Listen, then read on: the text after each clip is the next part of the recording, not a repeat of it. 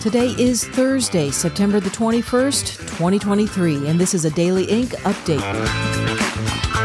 The judge presiding over the firearms case against Hunter Biden has determined that the president's son must show up physically in court rather than make a virtual appearance for his arraignment. Judge Christopher Burke is with the District Court of Delaware. Charges against Hunter come from special counsel David Weiss and have to do with the claims that Hunter Biden made that he was not addicted to drugs when he applied for a gun permit. Hunter is facing a felony charge for those claims and is scheduled to be in court next week. The U.S. Attorney General, Merrick Garland, was grilled by Kentucky Congressman Thomas Massie over the revelation by other FBI supervisors that there were an untold number of confidential human informants being paid by the FBI to be in the crowds on January 6, 2021, as many Americans arrived at the capital city to protest the 2020 presidential election results. How many agents or assets of the government were present on January 5th and January 6th and agitating in the crowd to go into the Capitol, and how many went into the Capitol? Can you answer that now? I don't know the answer to that question. You don't know how many there were, or there were none? I don't know the answer to either of those questions. If there were any, I don't know how many. I don't know whether there are any. I think you may have just perjured yourself that you don't know that there were any. You want to say that again, that you don't know that there were any? I have no personal knowledge of this matter. I think what I said last time. You've had 2 years to find out. And the day, by the way, that was in reference to Ray Epps. And yesterday you indicted him. Isn't that a wonderful coincidence? On a misdemeanor. Meanwhile, you're sending grandmas to prison. You're putting people away for 20 years for merely filming. Some people weren't even there yet. You got the guy on video who's saying go into the Capitol. He's directing people to the Capitol before the speech ends. He's at the site of the first breach. You've got all the goods on him, 10 videos, and it's an indictment for a misdemeanor. The American public isn't buying it. Reports are now coming out from several media outlets that thousands of military-age men have been streaming across the southern border in the past few days and into the U.S. 7,000 of the mostly Venezuelan men crossed into Eagle Pass, Texas in the past 3 days alone, according to reports from Border Patrol agents. 3,000 crossed on Wednesday alone. Fox News and Breitbart News had reporters on the ground to video the steady stream of people. Venezuela. Venezuela. Sí, Venezuela. ¿Cuántos más vienen? No, muchos, miles atrás. Miles. Cantidad de Venezuela. Mucho cuidado. Bill Malugin with Fox News was on Twitter posting his video coverage, also saying that he's been covering the U.S.-Mexico border for 2.5 years, and this is hands down the largest single mass crossing that he has ever witnessed. Breitbart News says the migrants are jumping onto trains from Mexico City to get to the border faster, and from there crossing on foot and through the waters. And Donald Trump addressed the whole issue while delivering a speech in Iowa on Wednesday. Cannot wait until 2025 to begin stopping Biden's nightmare as a president and on the border. That's why I'm calling on congressional Republicans to ban Joe Biden from using a single taxpayer dollar to release or resettle illegal aliens into the United States effective September 30th. Rock star Eric Clapton is lending his musical talent to help a political cause. Clapton took part in a fundraiser that brought in $2.2 million for Democrat presidential candidate Robert F. Kennedy. The private fundraiser was held in Los Angeles. Both Clapton and Kennedy see eye to eye on many political issues, including their opposition to the COVID-19 vaccine. In fact, Clapton was one of the few celebrities willing to warn people about the hideous side effects that he experienced when he took it. The administrators of the Rumble video platform have revealed a letter that they received from the British Parliament asking for Rumble to join YouTube in censoring Russell Brand and his video cast that has millions of followers. Brand is a Hollywood actor turned British podcaster who has made headlines recently after 4 women accused him of sexual assault years ago when he lived in Hollywood. Brand admits to being very sexually promiscuous during that time, but says his behavior was always consensual. Rumble is refusing to comply with the censorship request, saying they find it deeply inappropriate and dangerous for the government to try and control who is allowed to speak or earn a living based on unproven allegations that have nothing to do with what is being presented on the video platform. Rumble says they will not take part in the growing cancel culture mob. Many on the conservative side believe that Brand is being targeted for past behavior because of his podcasts that have become increasingly anti-establishment, anti-uniparty, and against the globalist agenda of controlling the masses. These national story updates have been brought to you by Daily.Ink, a website that is a repository of documents for those who like deep digging, critical thinking, and true journalism where the facts speak for themselves.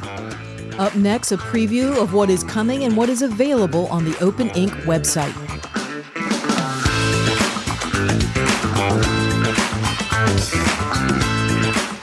Kentucky Congressman Thomas Massie was not the only congressional member who grilled U.S. Attorney General Merrick Garland on Wednesday while he was testifying before the House Judiciary Committee regarding January 6th.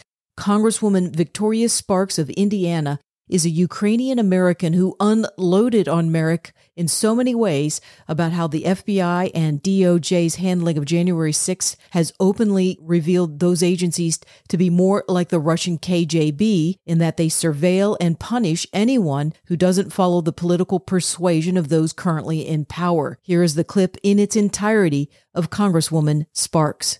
Attorney General, you had a very moving statement about your grandparents coming here from Belarus to live in the country without fear of prosecution.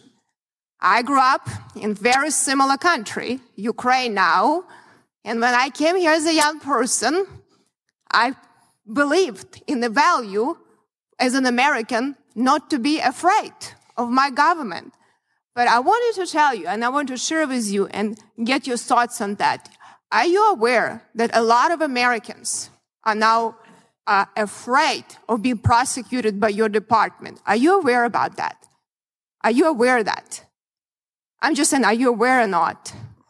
I think that constant attacks on the department and saying no, it's not attacks. Well, let me give you an example. I don't know. We talk about January 6th. People. I'm sorry? Here, there some people came on January 6th. There probably were some people that came on January 6th here, that had bad intent. But a lot of good Americans from my district came here because they are sick and tired of this government not serving them. They came with strollers and the kids, and there was chaotic situation because the proper security wasn't provided. That's a question that was answered really why. Why we debated for 45 minutes on the floor and didn't stop the debate after the people broke into the Capitol. But these people came, they were throwing the smoke bombs into the crowd with strollers with kids. People were showed up, FBI agent to people's houses. You had in my district, in my town, FBI phone numbers all over the district. Please call that. People are truly afraid. I just want to make sure if you're not aware that you are. And this is a big problem when people are afraid of their own government. And I'll share some other things. We're talking about justice system. I don't question, you're probably not a bad person. I don't know you, but what I'll tell you, you're in charge of the department.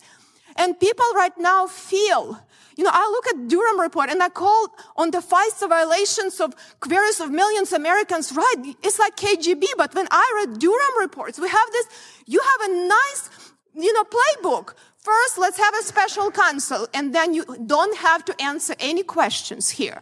Then, let's extend slow walk investigation on Hillary Clinton, on Hunter. Everything is slow walk. We were very quick on Donald Trump, but you were very slow walk. Then, by the time, that investigation ended, statute of limitation expired, and all of your agents need to be tested for amnesia. No one recalls anything. Okay, you probably should have as part of your hiring policy. So no one held accountable, which was egregious what happened, in that report. When I read about them, I can't believe it happened in the United States of America. This is my frustration. I'll be honest with you. Then it's very interesting, regardless what it is, even people in Obama administration raised concerns.